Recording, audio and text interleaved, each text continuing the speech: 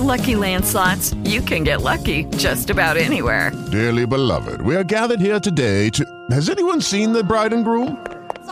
Sorry, we're here. We were getting lucky in the limo and we lost track of time. No, Lucky Land Casino, with cash prizes that add up quicker than a guest registry.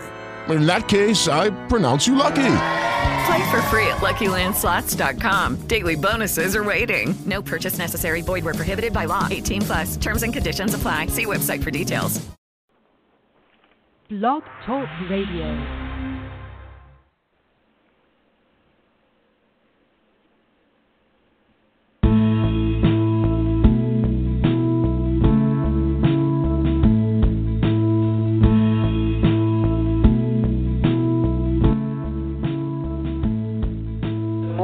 And thank you for joining us for Three Women, Three Ways. We are the show that tackles some pretty tough topics sometimes. Today the topic's not quite so tough, at least not so emotionally tough, I don't think, but it is a topic that we need to be aware of. We oftentimes, again, nobody listens to my show for technology, okay? I tell you. There we go. We are talking about the role of technology in abuse, in intimate partner abuse, but we're talking about it not from the standpoint of necessarily just how can that technology be used to abuse, but we're also talking about other ways technology comes into the whole dynamic of intimate partner abuse. We have with us today Jen Doe. Jen, welcome. Thank you for joining us. Thank you for having me. Okay. Jen is the peer education director. Well, she's actually she oversees a peer education program that puts high school-aged youth and educates them about the dynamics of relationship abuse. And you have come to this from my alma mater, from the University of Colorado, Denver, from the Masters of Public Administration, from the Department of Gendered Violence, right? The program on gendered violence? Correct. Okay. So you've studied gendered violence. I have, and I'm also a survivor of domestic violence. Okay. And what brought you to have an interest in the technology aspect of it? I think, working with teenagers especially, technology plays a huge role in their lives, and so I hear a lot of different ways that technology plays into intimate partner abuse as well as bullying and just other day-to-day dynamics. And then the organization that I work with puts on an annual day-long training symposium, and this past April, the focus of that was all about technology. So really got to hear from a lot of different speakers and learn about a lot of the different ways that technology is used as a tool for abuse, as well as positive ways that it can be used to, create a more positive online culture or even apprehend abusers in some cases. Oh, wow. Okay. Well, we're going to get into that more. And we also have with us Dr. Joanne Belknap. Joanne, thank you for coming with us. Thank you, Heather. You're one of the co-authors of the studies that kind of triggered this whole topic today. What triggered your interest in the role of technology in intimate partner abuse? Well, thank you for having me, first of all, Heather, and also I'm really appreciating that you're doing this because I, like you and Jen, think this is a huge problem. What happened was I'd been doing research, I think, for about 15 years on intimate partner abuse, and actually I would just want to make a point that I like to use the term intimate partner abuse instead of domestic violence or intimate partner violence because one of my main drives is how much of this is not violent per se, but is still very threatening and degrading, and which is demeaning, which is a lot of what I want to talk about today. But this first started because I had this funding from the National Institute of Justice through Violence Against Women Act monies in Cincinnati. I was teaching at the University of Cincinnati at the time. And when I was going through all the police reports for 1998, so this was some time ago, and reading them, I was really struck with what police writing down things like that the victim was hit with the phone. These were the days when people didn't have cell phones and when most phones had cords. victims were being strangled with the cords of the phone. And then having their phones stolen. And it was mostly anecdotal because it wasn't something that they were supposed to just check on there. So I couldn't tell how frequent it was because it just depended on whether that particular responding officer wrote it down. But it really chilled me to think that phones are this access to call 911. They're the access for the most part, for the prosecutors to call and say what's going on, or the detectives. For other help agencies, sisters, mothers, family members. And so that it was this real using somebody's lifeline, the abuser using the lifeline to actually further harm her and abuse her. And so I just got really interested in that. So I would talk about it when I was giving presentations. And it was one time when I was giving a presentation, a physician who worked in the emergency room said, I can't tell you how many times we see that coming in, that one of the weapons, and again, this was anecdotal, was the phone that he hit her with in the head. And so then fast forward a few years after that, when Anna Prince and I got this grant, another NIJ Violence Against Women Act funded grant in Denver. By then it was more cell phones and a lot more people had their own computers and so on. But I said, let's put in here what's going on with their computer and phone access. And so that's so when the paper that we published on that along with Ann Chu a couple of years ago, and I'm happy to send this to any of the listeners if anybody's interested in looking at the article. I'm happy to email it to you if you want to email me.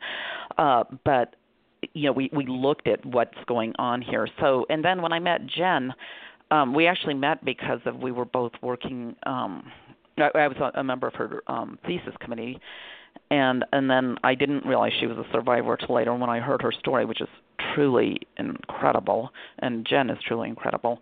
But one of the things that happened with her, too, is that, and of course Jen can talk more about this, but that her abuser did not use violence for a long time until the very, very end. But one of the things he did was destroy her computer. And so I feel like these things about technology are so important because they're the lifelines to ask for help. There are ways usually of phones and computers to find out when our court dates are and so on, and then we blame women when they don't show up for their court dates. But that was another thing that really struck me in the original study in Cincinnati was how many of the women, the prosecutors would complain they couldn't get hold of them and their phones were out of order or they just had gone AWOL. And I just kept wondering, well, how many of these were women who'd had their phones stolen, broken, or whatever from their abuser. So I've gone on quite a bit here. I'll be quiet for a minute. Oh, that's okay. I was taking a couple little notes, and when you first started out, you were literally talking about using technology as a weapon, to physically using it, the phone cord, the mechanical. That hadn't crossed my mind. I mean, I suppose, that's not necessarily a conscious use of that technology as a weapon, but nevertheless, it's accessible and it's grabbed and used as a weapon. Hadn't thought of that. And I'm not sure it's not conscious. Because I feel like some of the things abusers will say is, no one's going to be able to help you. You are completely dependent on me, and you're not going to be able to call anybody. So I don't think it's always conscious, but I think it is. And go ahead. Oh, I meant that you were using the example of the telephone cord for use for strangulation. Do you think that was literally a conscious? That was just handy, and so he used it for strangulation, or do you think that was also part of a message? I'm using this for my weapon because of certain reasons. I think it is either conscious or subconscious, and I don't know. But I was thinking when I read child abuse cases, I don't read where they use the phones to hit them so much, and I don't. So I don't know, and what you hear a lot of times in child abuse cases, you'll see that they hit them with cords, like electrical cords. It'll something that's easily accessible, and it was easy. So I think in that case that would make more sense. But with the phones, and I don't know, and I could be wrong, but while I was writing, actually when I was going to present this paper at Duke Law School, which is the journal that published it, was when it was a famous case of a soccer player who was murdered by her, and I just forgot her name. Her last name was Love. But she had been murdered by her boyfriend, who, maybe it was lacrosse, and he had actually hit her, one of his weapons was hitting her with her laptop. And my reading of some of the stuff on this was there was some indication that there was things about him on her laptop. So I don't know, but I definitely think this needs more research and more looking into. Yeah. Interesting. Okay, so maybe that connection isn't a real strong one, but it sounds like it might be there. At least it's worth investigating. We were talking about this before we went on air. There's so many things that we suspect, but the research isn't there. I would love to see some sort of research institute solely on these kinds of issues, so that they could fund research and But that's me. Okay, so me too. Jen, in your experience, have you seen this use of technology to abuse, and at what levels? Yes, I think the kind of more typical ways that we hear are stalking and monitoring, or not giving someone access to that kind of outside communication. I think the concept of revenge porn, or this new tool, is becoming more and more frequently heard about, where for whatever reason, the abuser will have digital images of the victim. Whether or not those images were consensually taken kind of varies, but at the point that the relationship ends, then those images become a tool of exploitation. So that's something that I think I'm just seeing a lot more in all age ranges as well. And then in working with youth, definitely sexting is a huge part of culture, and there's a lot of coercive behavior that goes along with that, and kind of a lot of status, if you will, that kind of plays into that issue. So those are the most common trends I'm seeing with people that I've worked with, or people that my colleagues are working with. And then, as Joanne mentioned, in my personal experience, my computer was, it wasn't actually destroyed, but he did attempt to destroy it in an assault that occurred right at the point of separation, when I said that I was leaving the relationship. And at the time, I was a student in art school, and so my computer was a symbol of my independence. It contained all of these projects that I had been working on over the course of several months, and it was very, very intentional that he went after that, even though he wasn't severely physically violent toward me. There were things, including he did destroy the phone when I tried to make a call, but then really the computer was where he focused on, because that was something that he could take away from me, and he knew it would have a huge impact. So we're seeing we're seeing abusers go toward technology, not literally as a physical weapon. We're seeing them go toward technology as a way to isolate, and then we're also seeing them go toward it as a way to punish, to what help me with the words that I'm looking for. Well, in some ways as a weapon, I would say, but also, so it can be physically as a weapon, but also, to me, and Jen, you can correct me if I'm wrong about this. To me, Jen's computer was so symbolic because it was where she had most of her work for her degree, and so it really was this representation of her independence and her own thing that was separate from her abuser.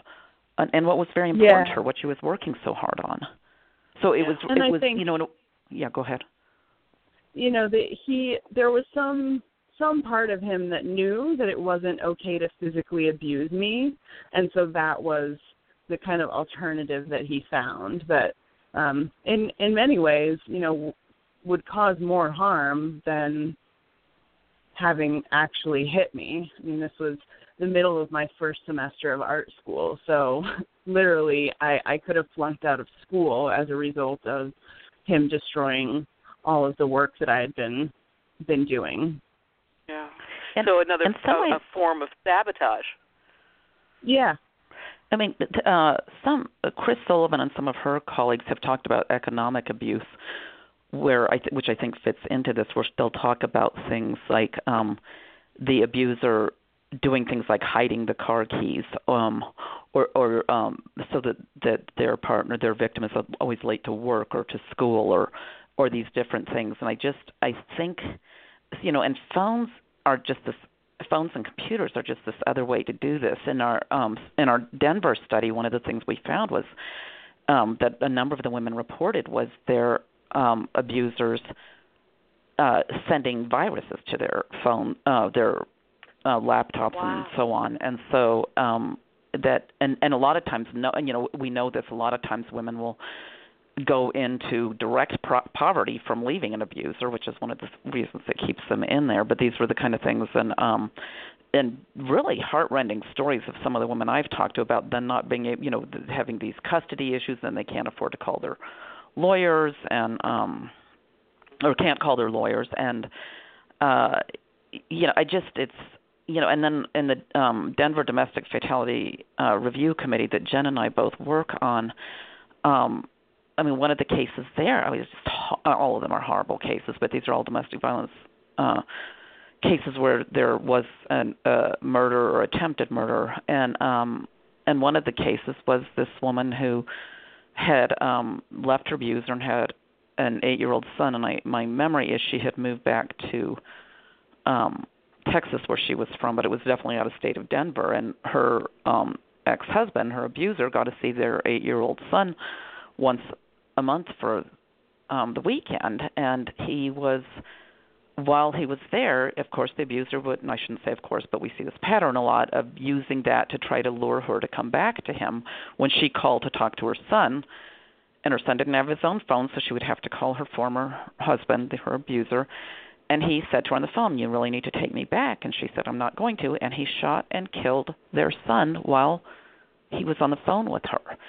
So in some ways, I think these cases can be very emotionally extreme. And like Jen said, her ex-husband punching her in the middle of the semester would probably have had a lot less of a ramification than if he had destroyed her computer. And so my concern is that as a society we don't take this seriously. We don't take the destruction of pets and property of victims seriously. And the criminal legal system doesn't take it seriously, and yet they are such red flags for control and abuse, and they can have such massive ramifications. While you were talking about the man who killed his son while on the phone, it made me flash back to several years ago. Was it Jack Kerouac? There was a famous author who literally committed suicide while on the phone with his wife. Oh, boy. Which I think is very abusive. No, I don't remember him doing that, but that wouldn't surprise me. And I might be wrong here, but for some reason Jack Kerouac comes to mind. So maybe I'm wrong with that. But at the time, everybody that I knew was talking about how this was such a cry for help, and how sad, and my red flags just were going off all over the place, going, why did he do this to his wife? Yeah. And one of the things we see that really regularly in all the Domestic Violence Fatality Review Committee see that there is such a strong pattern of the men who kill their wives and girlfriends, including former ones, many of them have a history of threatening suicide. And then we see a lot of them actually do suicide after they kill them.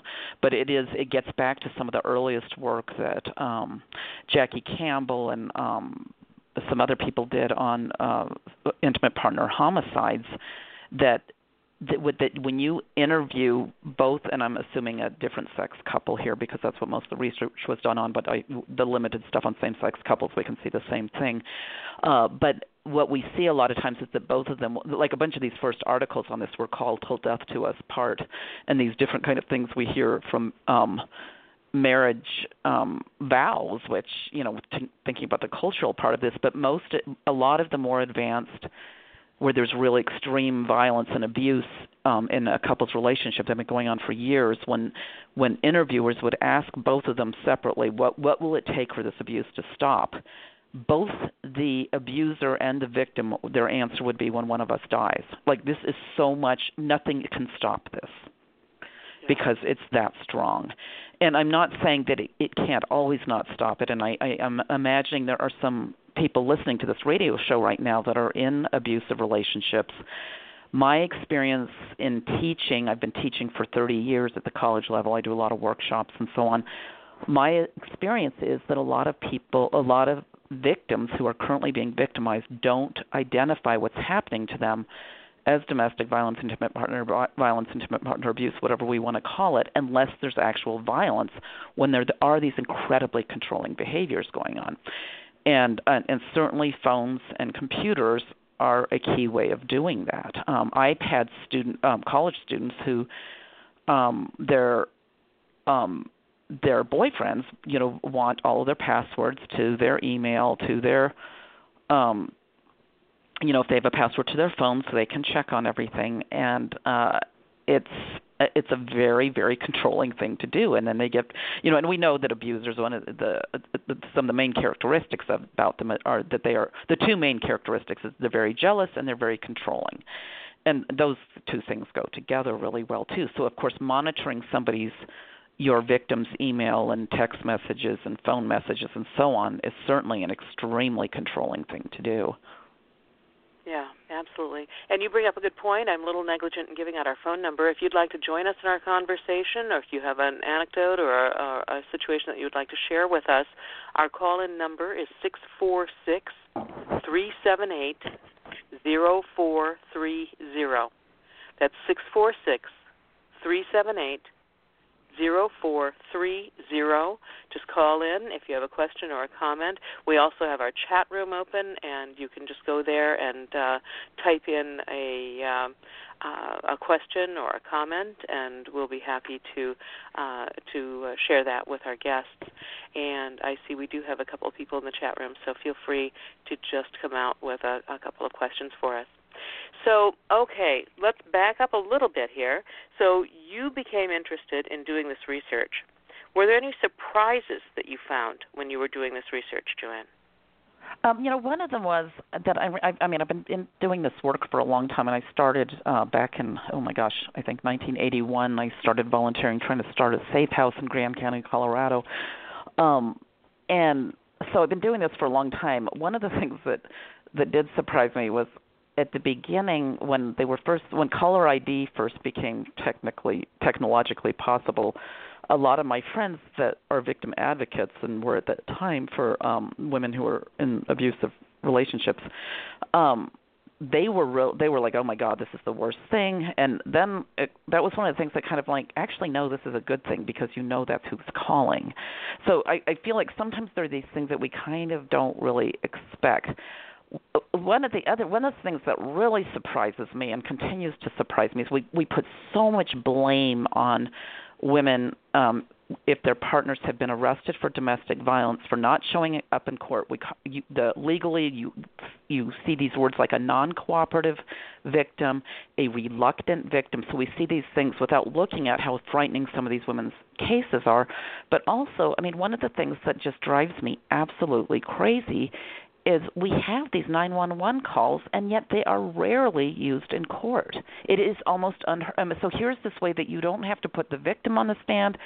And some of them are kids calling, some of them are neighbors calling, and so we have this way that all the 911 tapes are taped by the dispatchers, and so here's this great source of technology and data evidence that we don't use, but then we blame these women when they don't call their prosecutors back.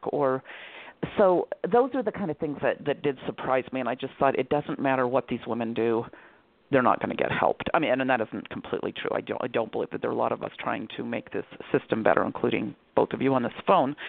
But so that was one thing. I would just say that the caller ID actually, I think, and Jen, if you think differently, or Heather, you do, I think that it's a useful thing, because you can see that that's who's calling, unless, of course, they use somebody else's phone.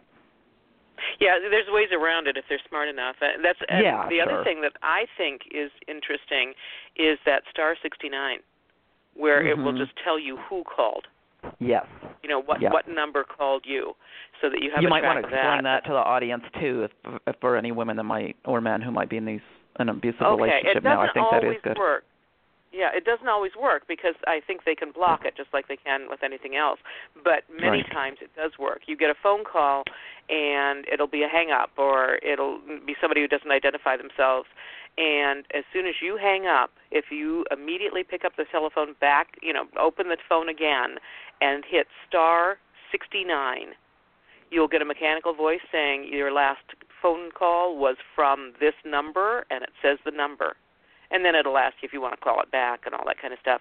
But you'll get the number of the person who called you unless they've managed to block it.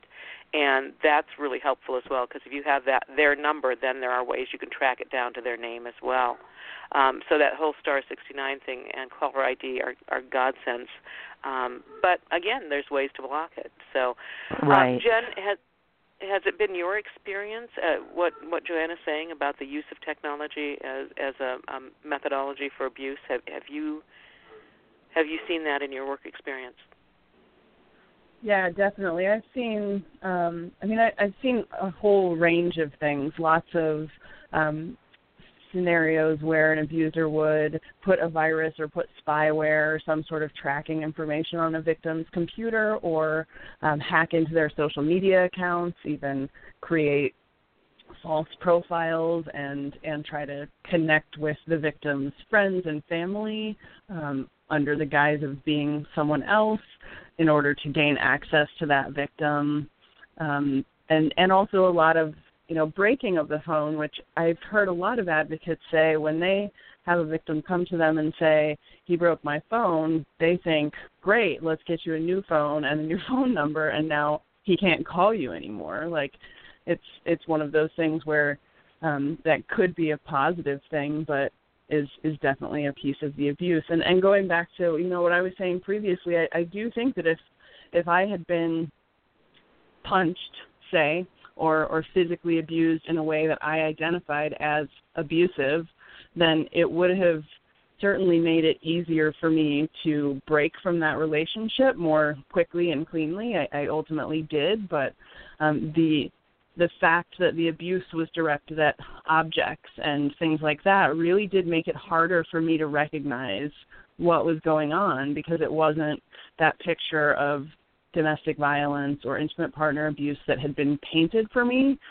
by media and things like that. So I definitely agree with Joanne that this is one of these types of abuse that we really tend to downplay. And in talking with teenagers, having your partner, your boyfriend or girlfriend's passwords to their phone is completely normal. That is a symbol of trust, and that this is something that is very normalized as, we share this information because we trust each other and things like that. Or if my partner is wanting to monitor my phone, that jealousy is how I know that they love me.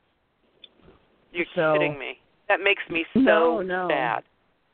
Yeah. That makes me so sad.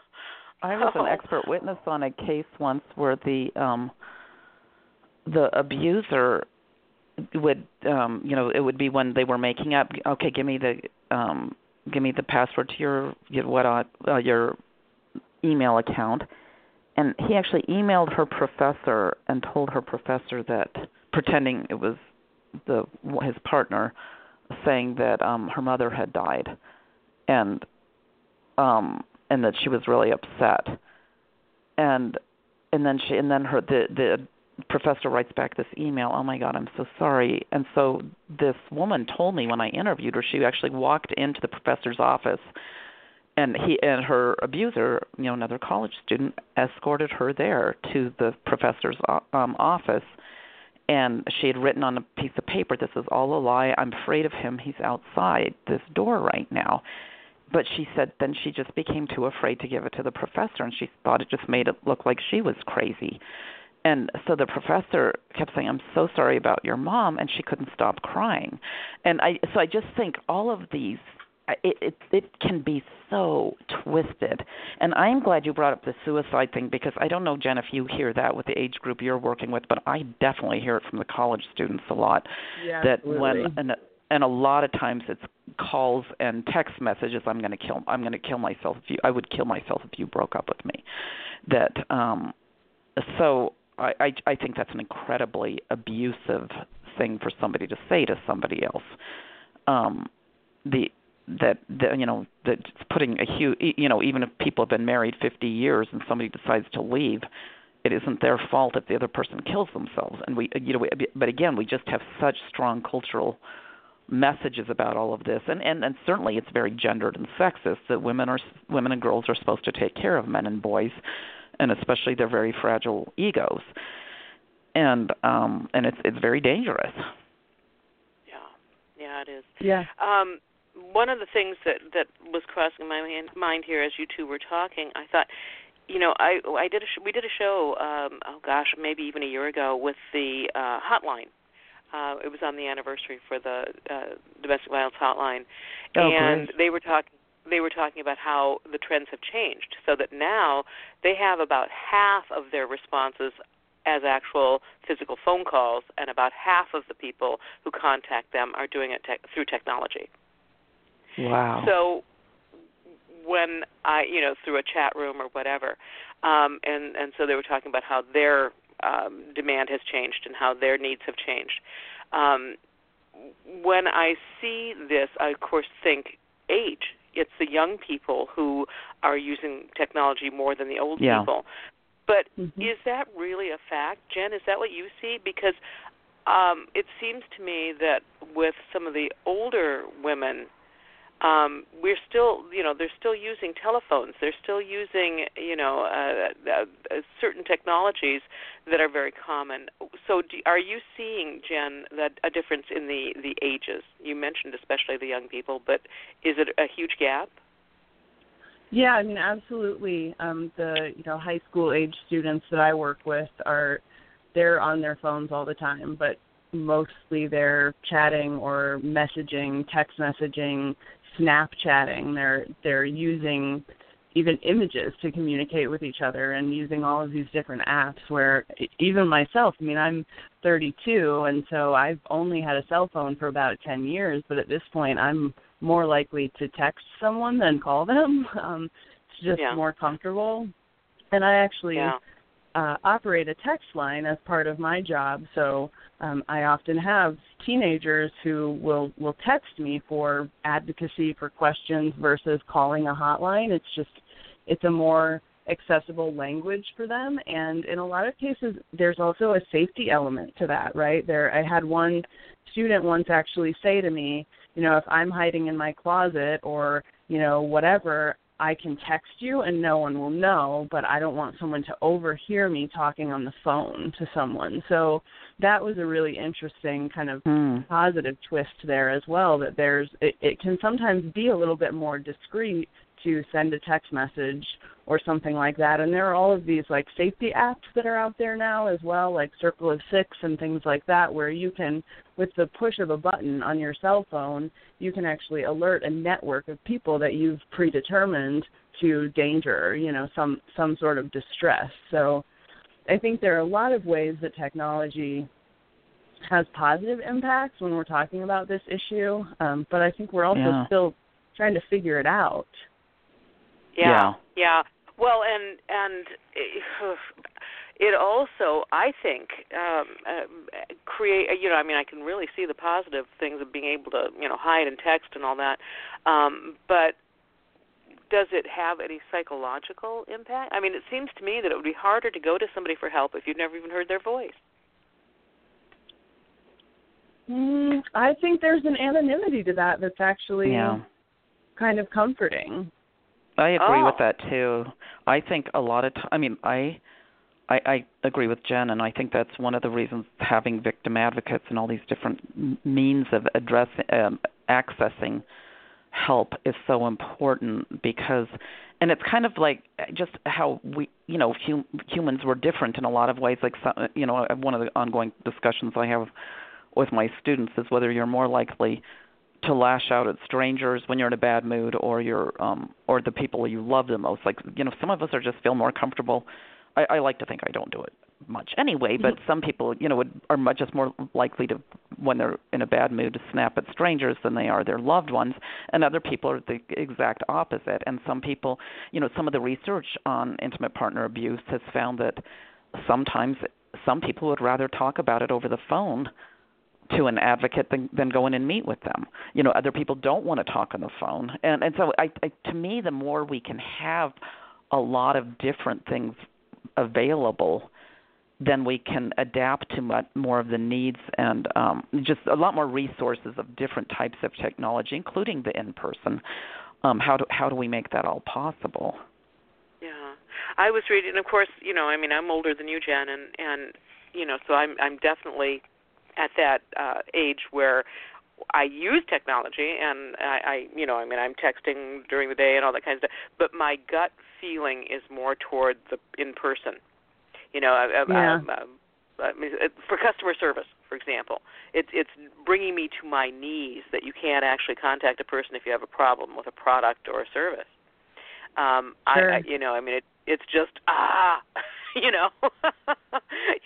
you email somebody and 3 days later you get an email back that doesn't say anything, and then you have to email back and blah blah blah. And I am of the era where give me the phone, I'll tell this person this problem, we can resolve it right now. But my children are definitely of the era of why do you want to talk to people on the phone? That's just weird. So I understand what you're saying about that, but I also wonder about the implications. I mean, so much of what women who have gone through abuse experience happens after the abuse. It's what we're left with. It's the residue that we carry with us for the rest of our lives. Is that different if you have a person who has relied on technology for assistance as opposed to someone who does more of the in-person? Or is that an impossible question? Yeah, I guess I don't know specifically. But, I do think that technology gives us these opportunities to connect with people in ways that we haven't. I for instance, know someone who is a parent of a child with albinism, and she has been able to connect with lots of other parents who are dealing with the same issue through Facebook groups and through different means of technology. So although isolation is often a big part of what we see in intimate partner abuse, technology can help to bridge that gap by giving people access to, other networks of people who are going through similar things where, maybe you can't find an in-person support group that you want to go and attend or you don't feel comfortable that way. And I think often people do avoid those sorts of things out of fear of being judged or, feeling like no one's going to understand their story. And so being able to do that from a distance is a way to protect yourself and to kind of feel things out. And technology also gives you the opportunity to kind of think through what you want to say before you say it. Whereas if you're on the phone, you're having to kind of come up with things in the moment. And if you're sending an email or a text message, you can wait and you can really think about what you want to say and write out exactly how you want it to sound. So, on the other hand, then there's usually some sort of electronic track of what was done or said or the contact made, and that can also be a detriment, I think. Yeah. I think that's a good point. It worries me sometimes when I look at Facebook, and I do feel like this is an age thing, about how younger people are more likely to just throw their heart out there about their breakups, and I always cringe when I see that, about worrying how vulnerable. Most of us feel like that when we have been broken up with. But to me, that's not the best place to do that unless you have a really small circle of friends on your Facebook. And even then, you don't know that somebody else can't do something with that. But that's another thing we've seen on the Denver Domestic Violence Fatality Review Committee is, like we talked about before, an abuser making a whole new fake identity and friending their victim/survivor. as a way to find out what they're up to, and it's really scary. Another thing that I just wanted to say, I think with the things like voicemail messages or text messages and all that thing, it is really important to save all of those if you can. And I'm sure most of the young people know this, but the screenshots of your phone of your text messages, you can just take screenshots and then make a file of those, so you don't have to type them all up and they're there. But I don't think we've talked about stalking yet, even though that's basically a lot of what we're talking about. That stalking is the most common type of stalking is of current and former intimate partners, and it's mostly the former ones. And so certainly the social media, computers, phones are a really key way that stalking starts happening, and that again, some people can say, oh no, I'm friends with them, or I just happen to be on Facebook with them, or I didn't mean this when I texted it or whatever, but really being careful about all of that and learning how we can block people and so on. Jen, to your knowledge, do many advocacy programs, do many victims assistance programs offer information on how to block, how to save, how to use technology to gather evidence? I mean, I think to the best of their knowledge, Safety Net through the National Network to End Domestic Violence is really kind of the national leader on technology and domestic violence. And so I know that advocates in the agencies that I've worked with use a lot of the resources from Safety Net, and they have a lot of really, really great tips for various scenarios.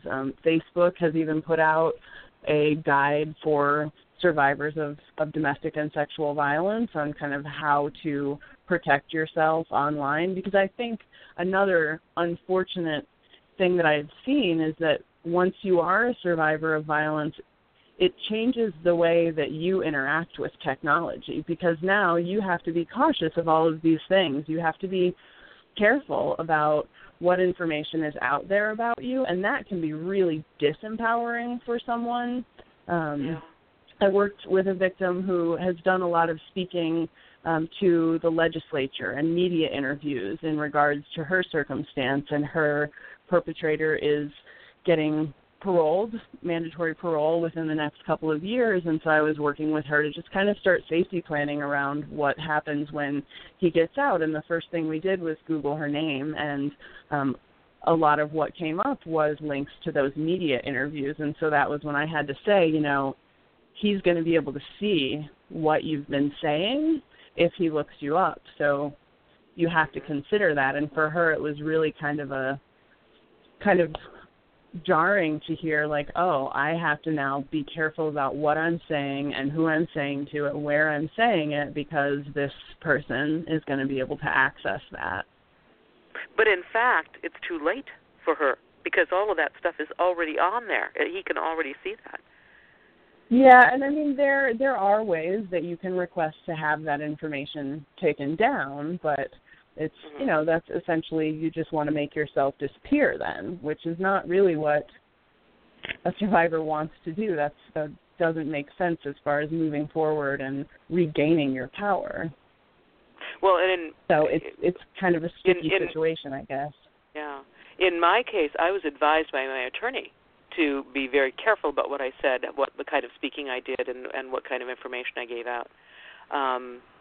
So that sounds like I had a pretty astute attorney at the time, because it was several years ago. Huh. Yeah. It's also just, again, that double standard, too, that always bothers me about how you can't bring up, if there's a court case, his or her, the defendant's prior domestic violence, but then they'll just bring up all sorts of things about the victims. And we see this in rape cases, of course, too. Yeah. So it's just, I don't know, it's pretty remarkable. Well, it's not a challenge, because if she's the victim, she's crazy, she started it, she was... Yeah, we have she the was supposed to control everything. Yeah, it's all her fault, I think one of the significant things about the conversation that we're having is that we're not talking about broken bones and bruises here. Right. We're talking instead about the vast majority of abuse that occurs, which is sometimes called coercive control, sometimes it's called, whatever name you attach to it. And I think that we can both agree, or all three of us can agree, that we've done a really crackerjack job over the last 30 years of educating people about broken bones and bruises. I think you'd be very hard-pressed to find anyone in our culture, in our society, who thinks it's just fine under any circumstances to hit a woman or hit, a partner. But I don't think that you would find very many people who would find things wrong with this level of coercive control. And the dangerous thing that I am seeing about technology and this technological, abuse via technology is that it is absolutely custom designed to continue coercive control.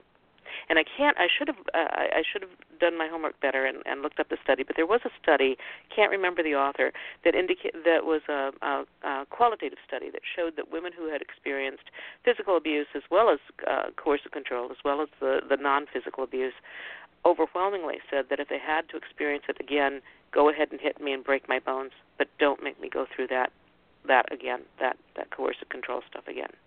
Are you familiar with that study, or am I being too loose with my No, reference? I think even my memory is even as far back as some of the,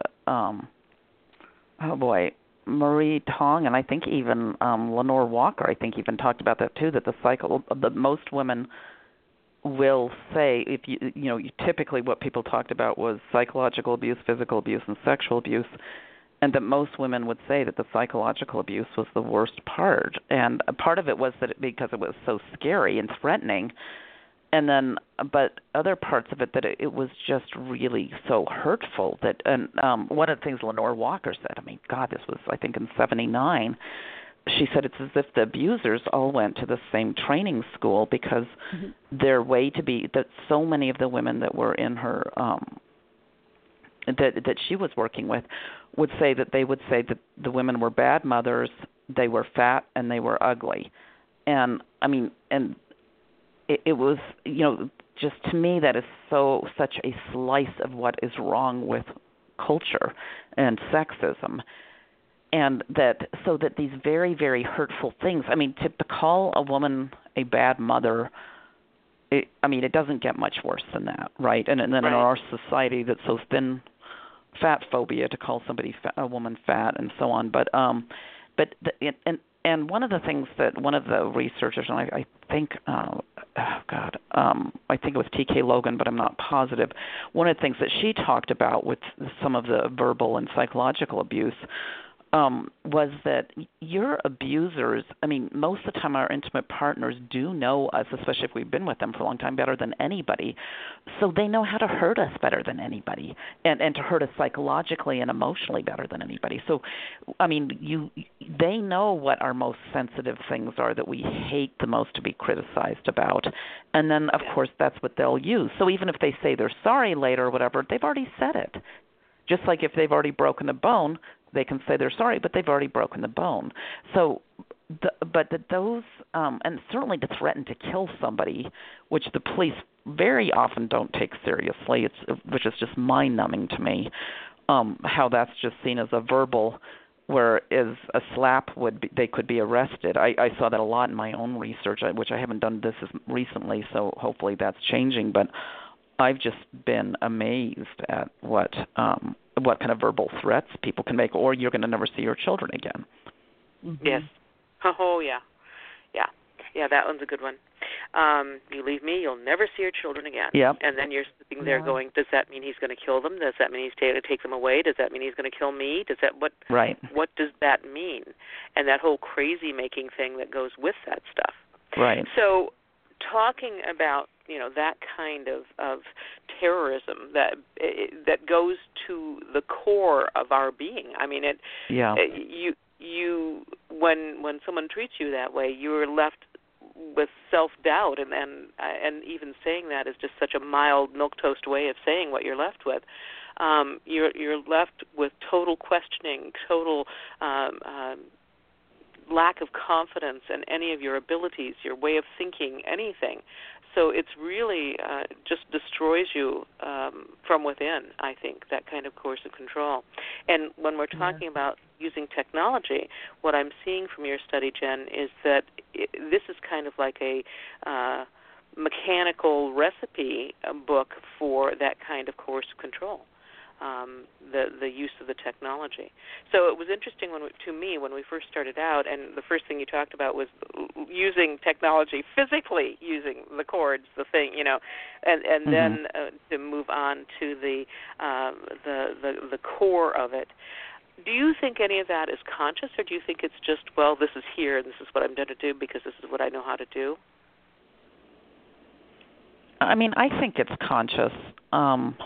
But I don't think it's always conscious. And I think the part of using when, to text something to somebody like you're the worst mother, or to put it on Facebook or some kind of public thing, certainly that doesn't all have to be technology, but I think a lot of that technology thing, it's just so hurtful. And to take something that, we all have things we're vulnerable about. And so I think it is very purposeful, and I think and it's one of those things. Okay, you can say you're sorry later, and and that I hate that expression. Sticks and stones may break my bones, but words will never hurt me. I mean, when we look at school bullying, I mean, most kids are a lot more traumatized from queer baiting and racist awful things and sexist awful things people say than they are from being hit. From being ostracized, from being made fun of, those are hugely damaging. I keep saying that I'm going to write a book. Nobody use this title because I'm going to write this book. Sticks and stones may break my bones, and words will hurt forever. Yeah. Yep. Yeah. I think okay. in cases of sorry. I was just thinking back to the cases of revenge porn, and to find a survivor of domestic violence who's willing to speak on a panel or at an event is usually pretty easy. Survivors of revenge porn do not want to speak publicly. There's this element of humiliation that just runs so much deeper. And it is absolutely intentional, for somebody to say, if you break up with me or if you don't do this, I'm going to share this image of you with your father or your pastor or your employer. I mean, that's very intentional and can have a huge impact on people's lives. And those never go away. So that can go on for years and years and continue to be a tool of control. You're familiar with, I wish I could remember her name, but the slut shaming, the woman who the young woman was slut shamed on the internet. And so what she did is she started a blog post about it, and she has just made it hers. Do you know who I'm talking about? She was on the show. Yeah, I can't remember her name either. Yeah, but she was on the show, and what a great, she made, okay, fine, and then so she just made that hers. And, what a powerful position to take. Yeah. Ladies, we can't end this conversation without talking about, so what do we do about this? I think what Jen is doing, to me, it is so important to start with children, that how we raise our children, how we, what they understand. That I've always felt like education and awareness are massive in this, and and a lot of times we assume that the boys that grow up with abusive fathers are going to be abusive, but some of them, I've met some of them, they saw how awful it was, and they're very invested in not being like that. But to me, we need to have policy changes. I would love to see that 911 tapes routinely used in the court cases, in the and I don't know why they're not. In some cases, there aren't always 911 tapes, but it's just really unusual to have them used. That's one thing I'd love to see. We need way more training of police and court personnel, and I would argue victim advocates, about the nonviolent, the coercive control, including the technology, and how threatening and scary and demeaning and all these things it is. So those are some of the things that I think. Yeah, I agree with you. What about you, Jen? There are a couple organizations I know of that are specifically really targeting youth.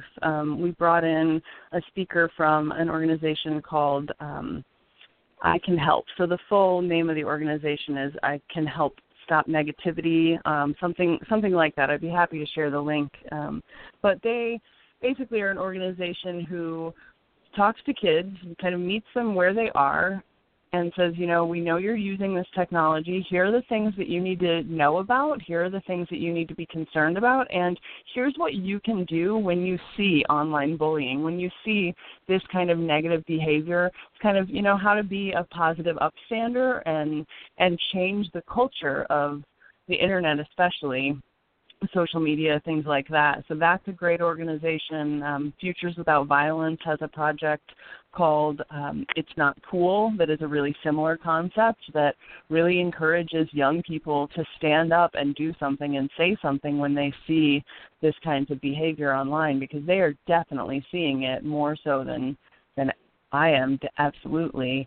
And I think laws definitely need to be improved around these issues related to sexting, coercive sexting especially, and revenge porn. They're one of the huge challenges is that it's very difficult to prosecute, to hold accountable the offenders of these kinds of crimes, because this has all changed and happened so quickly that we just don't have the laws in place to do anything about it. So either you're being charged with something like child pornography for sexting, or you're not being charged at all. And I think that's what we're seeing more commonly, is that there are just no charges being filed in a lot of these cases because they don't know what to do. And in some cases, and nobody's bleeding. Be brought. Nobody's bleeding. Yeah. And we live in a very, we go after who's bleeding. We don't, so if there's no broken bones and bleeding, then we don't know what to do, and it's probably not that bad. And I think it's also this victim blaming of why did they let those pictures be taken? Of course. Yeah, of course. Yeah. So one of the things that encourages me about all of this conversation about technology is that it does tie in so absolutely strongly with that whole coercive control thing, which is an area. Now, that Great Britain passed legislation. In Great Britain, coercive control is a crime. Wow, I didn't know that. That's great. And it has been for about a year and a half now. Wow. And the buzz, the big conversation was, well, how do everybody disagrees, everybody blah, how can you make this a crime, but it's working for them.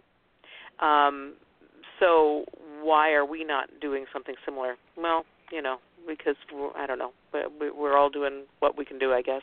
But what if I'm a victim of this? Do you have resources for me, Jen? Do you know? Will the 800 number for the DV hotline be able to give resources if somebody's having technology used against them in this way? Possibly. I really think that most everyone that I have talked to about this issue will defer to the Safety Net Project at the National Network to End Domestic Violence, and there's a lot available online, tip sheets, fact sheets, but they're also very accessible people. They do training nationwide, maybe worldwide, as part of their job, so they're accessible for people to bring to their communities to train, and they're also accessible. If you have a question, you can call and talk to someone and get your questions answered in real time. Wow.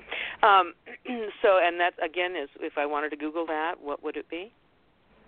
It's the Safety Net Project, and it's a project of NNEDV, the National Network to End Domestic Violence. Wonderful. Okay, so if you're out there, probably not going to find a lot of help from friends, neighbors when it comes to this kind of stuff, because we tend to kind of poo-poo and minimize stuff if we're not going through it. That's my experience anyway, and I know that's a gross generalization, but that's my experience.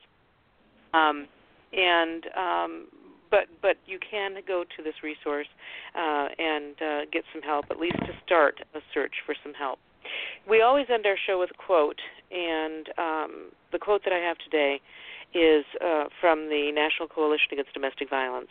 I'm sorry, it is from the NNEDV. The nearly 90% of programs report that survivors come to them for help after abusers intimidated, made threats via cell phone, text messages, and email, and 75% of programs noted that abusers accessed victims' accounts, email, social media, etc., without the victim's consent and oftentimes without their knowledge. Intimidation, threats, and access of information about victims are not new tactics within the context of domestic violence, sexual assault, stalking, and trafficking. However, the use of technology as a tool to facilitate these tactics means that the harassment and abuse can be much more invasive, intensive, and traumatizing. And I think that sums it up. Ladies, thank you so much for being with us today. Join us next week. We're going to have Adrienne Hancock talking while female, how we, women's language, gendered language, and how we monitor ourselves, how we edit ourselves as females when we're talking. Thank you so much. Thank you, Jennifer. Thank you, or Jen. Thank you, Joanne. Join us next week on 3 Women, 3 Ways.